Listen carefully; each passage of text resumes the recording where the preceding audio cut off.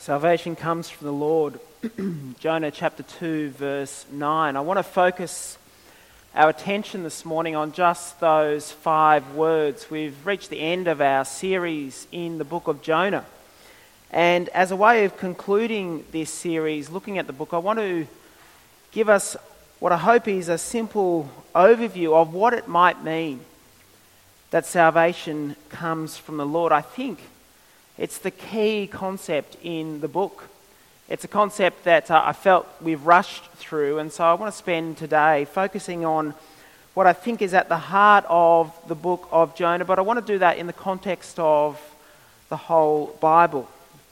Over the last 4 weeks, as we've looked at the book of Jonah, we've seen that in many ways the book of Jonah is a case study in how to avoid God, how to avoid having God at the centre of your life. And we've seen that it's even possible, in fact it's likely, as a mature Christian believer, that we spend much of our time avoiding God, avoiding the God that we wish to serve.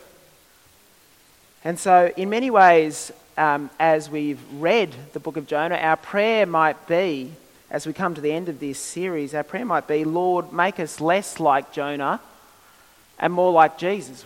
That seems to me an appropriate prayer, but it's troubled me this week because I think one day I'll actually face Jonah in heaven, and I'm not sure if he'd be too pleased with me. He may say to me, I heard that you preached a whole series about my book on how not to be like me. Because in many ways, that's what we've discovered. We've discovered in the book of Jonah that Jonah is a fool. Jonah is a laughable character. And Jonah is like us in so many ways because the joke's not just on Jonah, the joke's on us.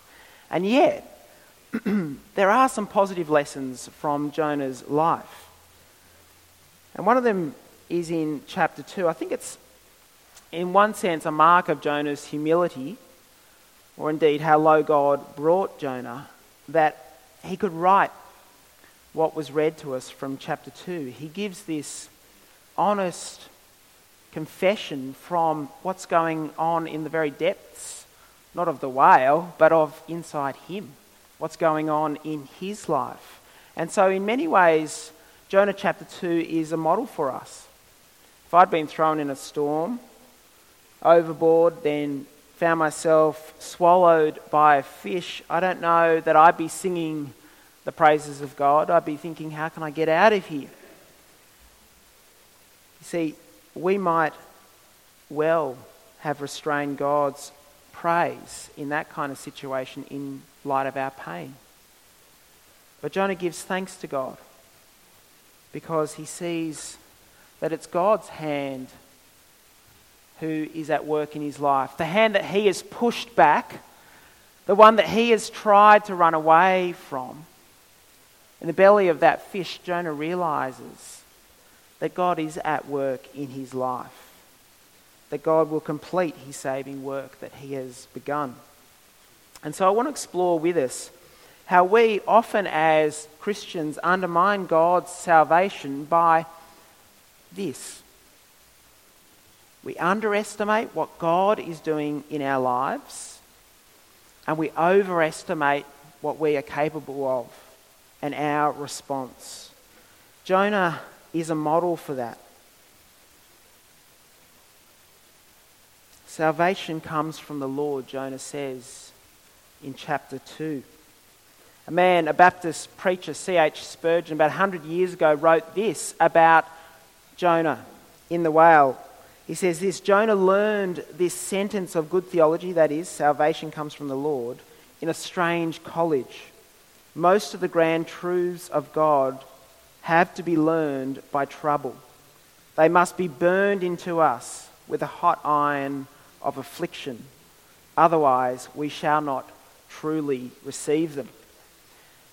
See, when was Jonah brought into most clarity about what his life was about and indeed who God was? It was in his most desperate moment. It was at his lowest ebb. It was when he was facing death.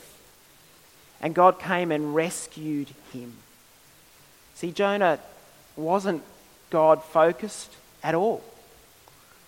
Jonah, for a time, became, in chapter 2, God-centered.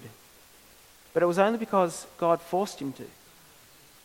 And so Jonah sings this song that was read, chapter 2, for us, one where God gets the glory. You can see there in Jonah chapter 2, verse 2, from inside the fish, Jonah prayed to the Lord his God. He said, in my distress, I called to the Lord, and he answered me. From the depths of the grave, I called for help, and you listened to my cry. It was when Jonah was at his most desperate that he calls to God. And you notice how Jonah calls to God in chapter 2. He does it in a particular way. You notice the repetition in chapter 2 of these words, you and your. Have a look there in verse 3. You hurled me into the deep, into the very heart of the seas, and the currents swirled about me, and your waves and breakers swept over me. Have a look at verse 6. But you brought my life up from the pit, oh my God. See who saves? In this moment of clarity that Jonah receives, it's God who saves. It's you, God, who has done this. Jonah knows that he was done for, that he would have been a rotting corpse at the bottom of the ocean. But he realizes that God is the one who has radically intervened in his life, indeed has been with him his whole life, even when he's been running away from God. Because this is how the Bible talks. This is indeed how the Bible talks about what God is doing in our lives. This is how the Bible talks about salvation. The Bible talks about salvation firstly, as you see there in your outlines, as a completed transaction. You might have noticed from our second reading from the book of Ephesians, we read this, for it is by grace you have been saved through faith, and this is not from yourselves, it is a gift from God. Ephesians chapter 2, verse 8. So the Bible is full of language where it speaks about our salvation as completed. Our salvation that has already been accomplished. Paul, when he writes to the Romans, says this, since therefore we have been justified by faith, we have peace with God through our Lord Jesus Christ. The Bible speaks about salvation as completed transaction. It's a done deal. How have I been saved? Well, Christ died for my sins, and in Romans chapter 4, verse 25, Christ rose for my justification. And since I am made one with Christ, since I am joined with Christ through the bond of faith, God counts my sin as though it were Christ's, and all Christ's righteousness as though it were mine. The completed transaction of salvation. This is how the Bible firstly speaks about our salvation. The word that we use to speak about the completed work of salvation is justification, and it comes all from the Lord. Secondly, the Bible says that salvation, you'll see there in the outline, is a continuing process. The book of 1 Corinthians chapter 1 verse 8 says this, for the message of the cross is foolishness to those who are perishing, but to us who are being saved, it is the power of God. Salvation is completed, and yet at the same time it's a continuing process. It's a continuing process. Your salvation has begun. But the Bible says that our salvation is not yet complete. We are not yet what we will be. We still struggle. We still fail in so many ways. Yet we are not what we were. We have been born again. We're a new person in the Lord Jesus Christ. We're being saved, and that process of us being saved, that process of our completed salvation, that is all from the Lord. We see this in Jonah. Jonah had known God for so many years. He'd grown up in Israel hearing God's law.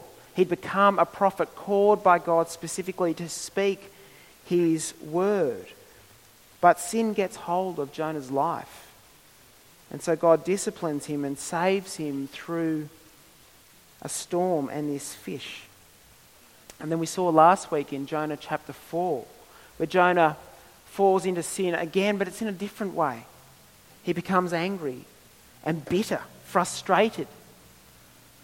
And God, even in the middle of his bitterness, even in the middle of his second chance that he messes up, guess what God is doing?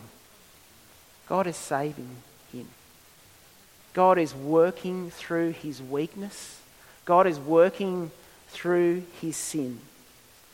See, salvation is more than just an event.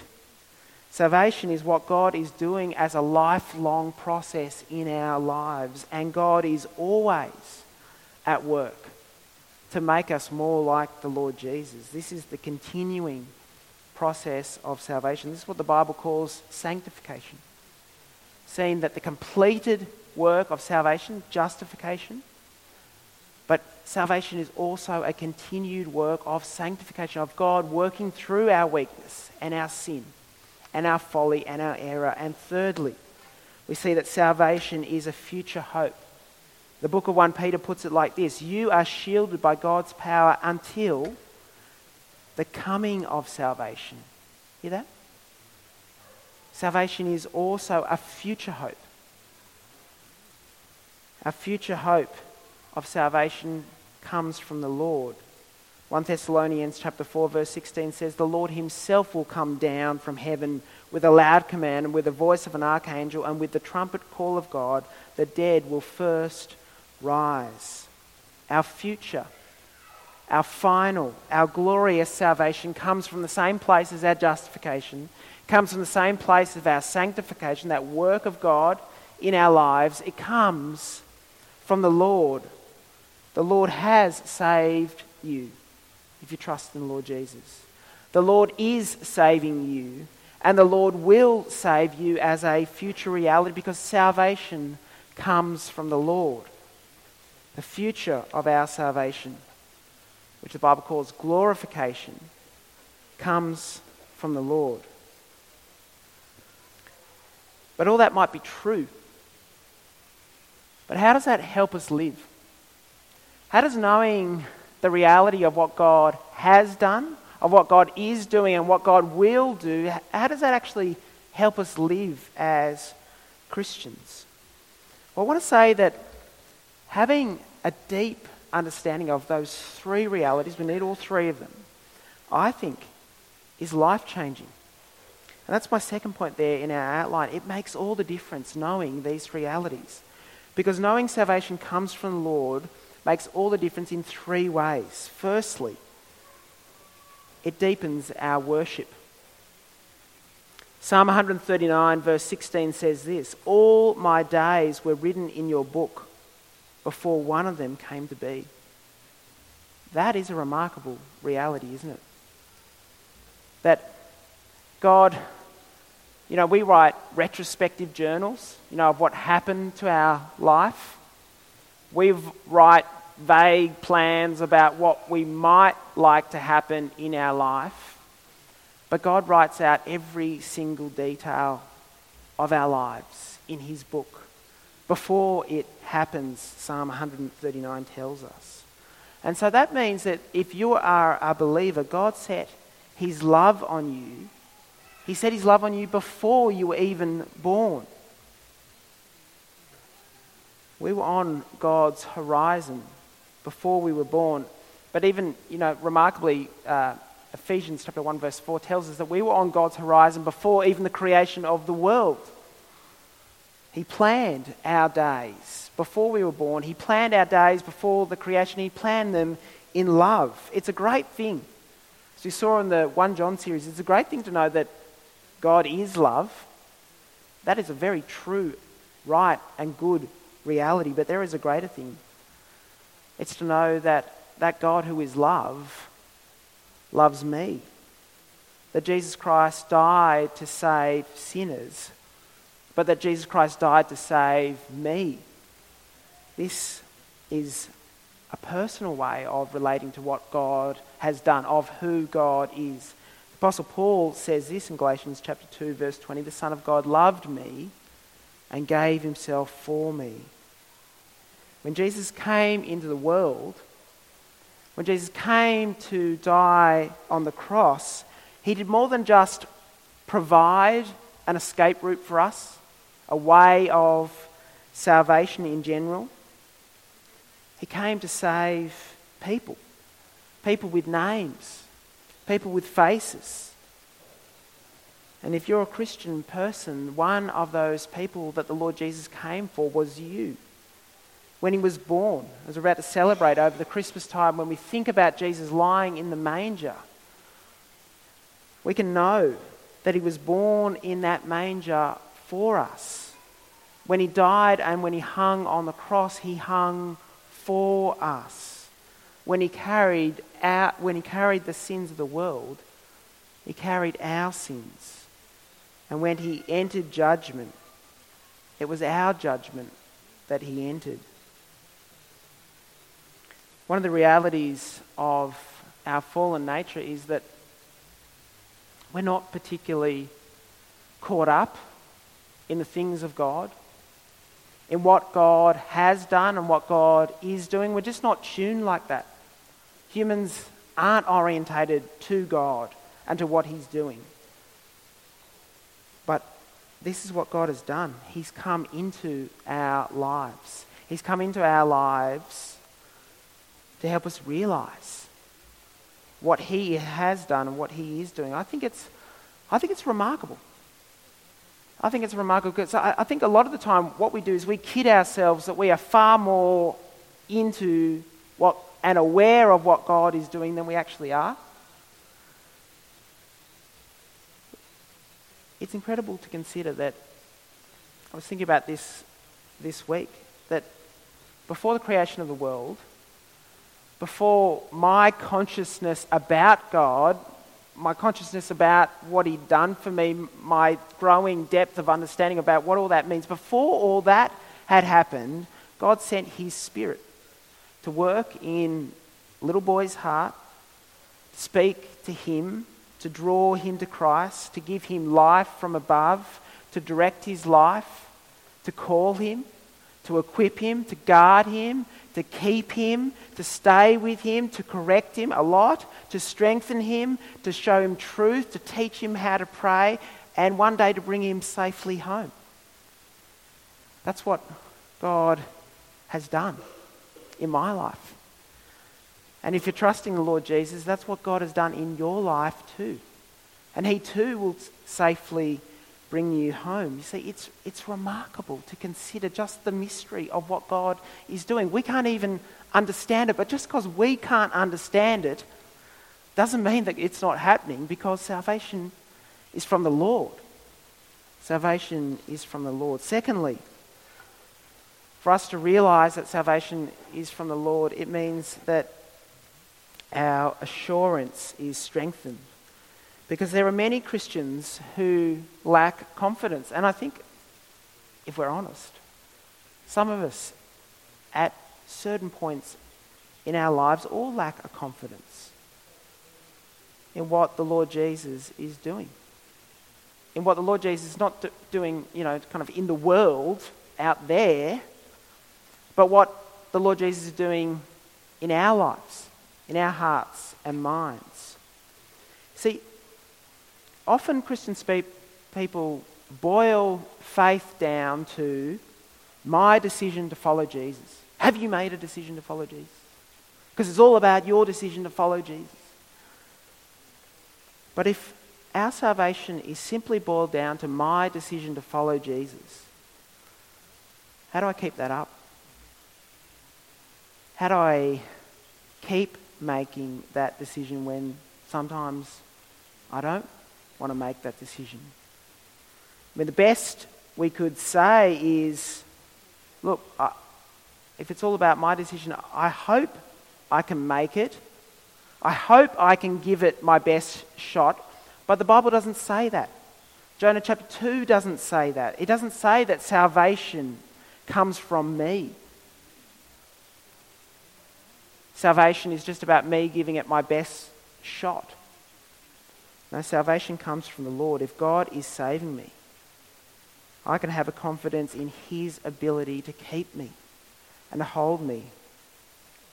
Another hymn writer who had a remarkable life was a man called Augustus Toplady, not just because of his great name, Augustus Toplady, but because of many of the things that happened in his life. He wrote that hymn, Rock of Ages, but in another hymn he writes these words about his assurance that as much as he might waver, God is holding him. He writes this, he says, "My name from the palm of his hands, eternity will not erase.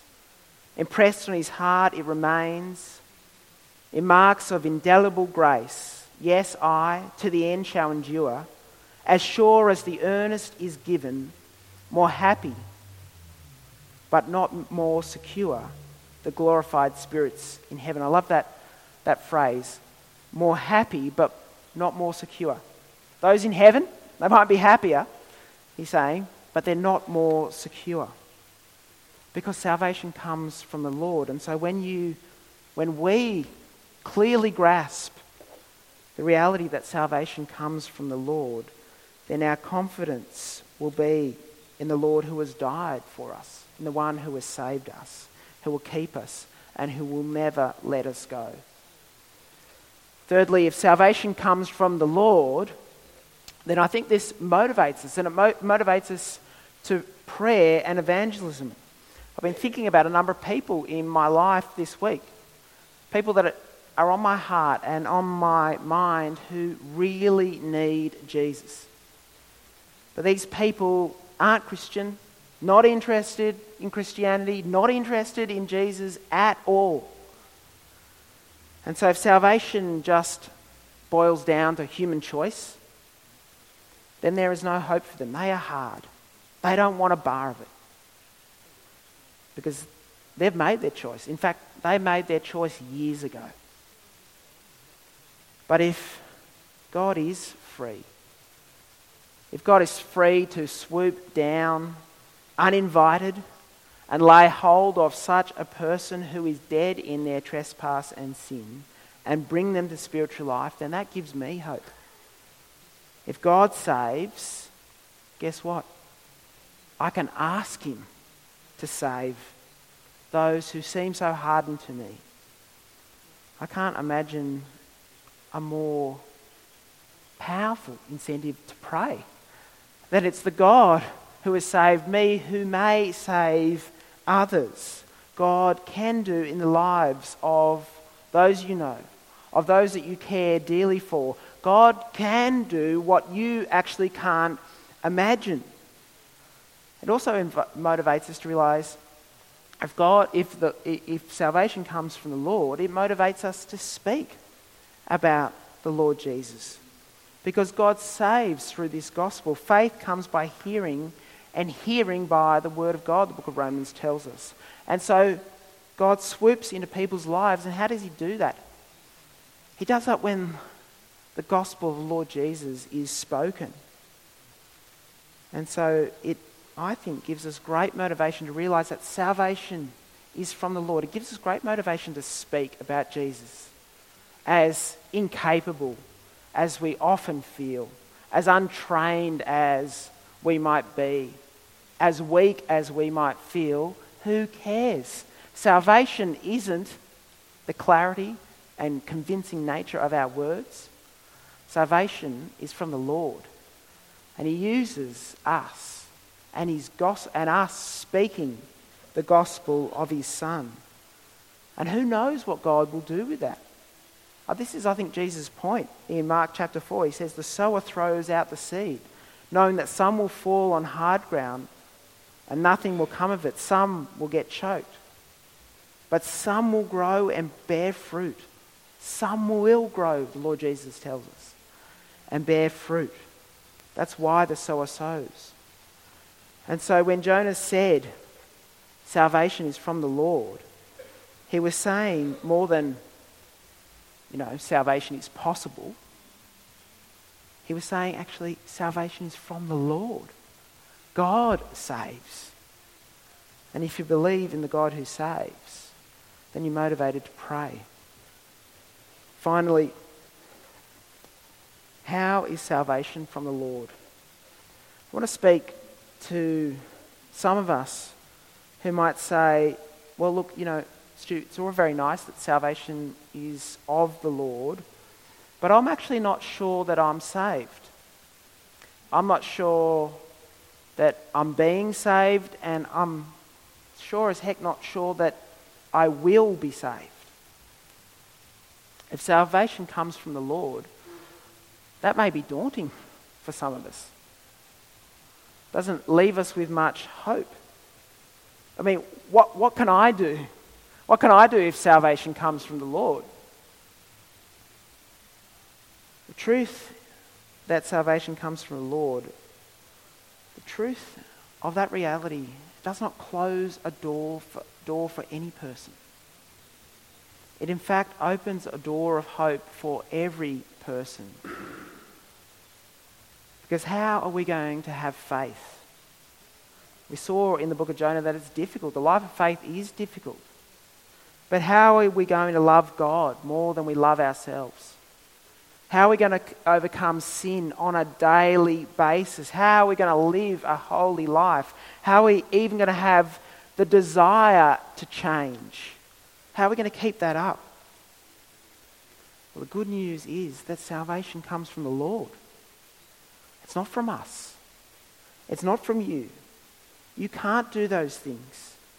But God can do them. And God does do them for you and in you and through you and with you. The Lord Jesus, when he died on the cross, he died why? Because there's no way you, by yourself, can reconcile yourself to God. It takes the radical intervention of the God who saves to come in the person of Jesus, to come to die for us. You want to grow as a Christian? You want a vibrant spiritual life? You can't do that.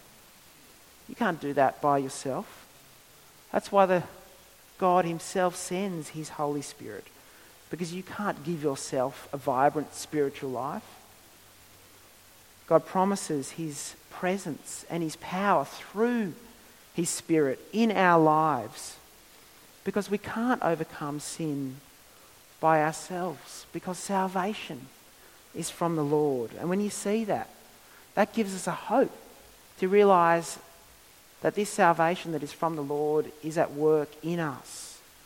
And it gives us a courage to come to him and to ask him to save us. So many of us, I think, often are so weighed down, consumed by our inability to change. And you know why? Because we've forgotten that salvation is from the Lord. We need to get our eyes off ourselves and our inability and weakness and problems, and we need to fix our eyes on the Lord Jesus and his ability to save, because that's what faith is. The Lord saved Jonah. He saved Saul of Tarsus, who was an angry, violent man. And the Lord saved so many of us here. Why should he not save you? Why not ask him? Why not ask him to save you as well? This is how Spurgeon, the preacher I mentioned earlier, finished his message on Jonah chapter 2. I'm going to finish with this quote. Everybody here has a soul to be saved or a soul to be lost. You will be lost forever unless God saves you, unless Christ shall have mercy on you. There is no hope for you. Down on your knees, cry to God for mercy. Lift up your heart in prayer to God now. May this be the moment when you will be saved. You can have peace with God now. Ask and it shall be given. Seek and you will find. Come to Christ and be accepted in God's dearly loved Son. Amen.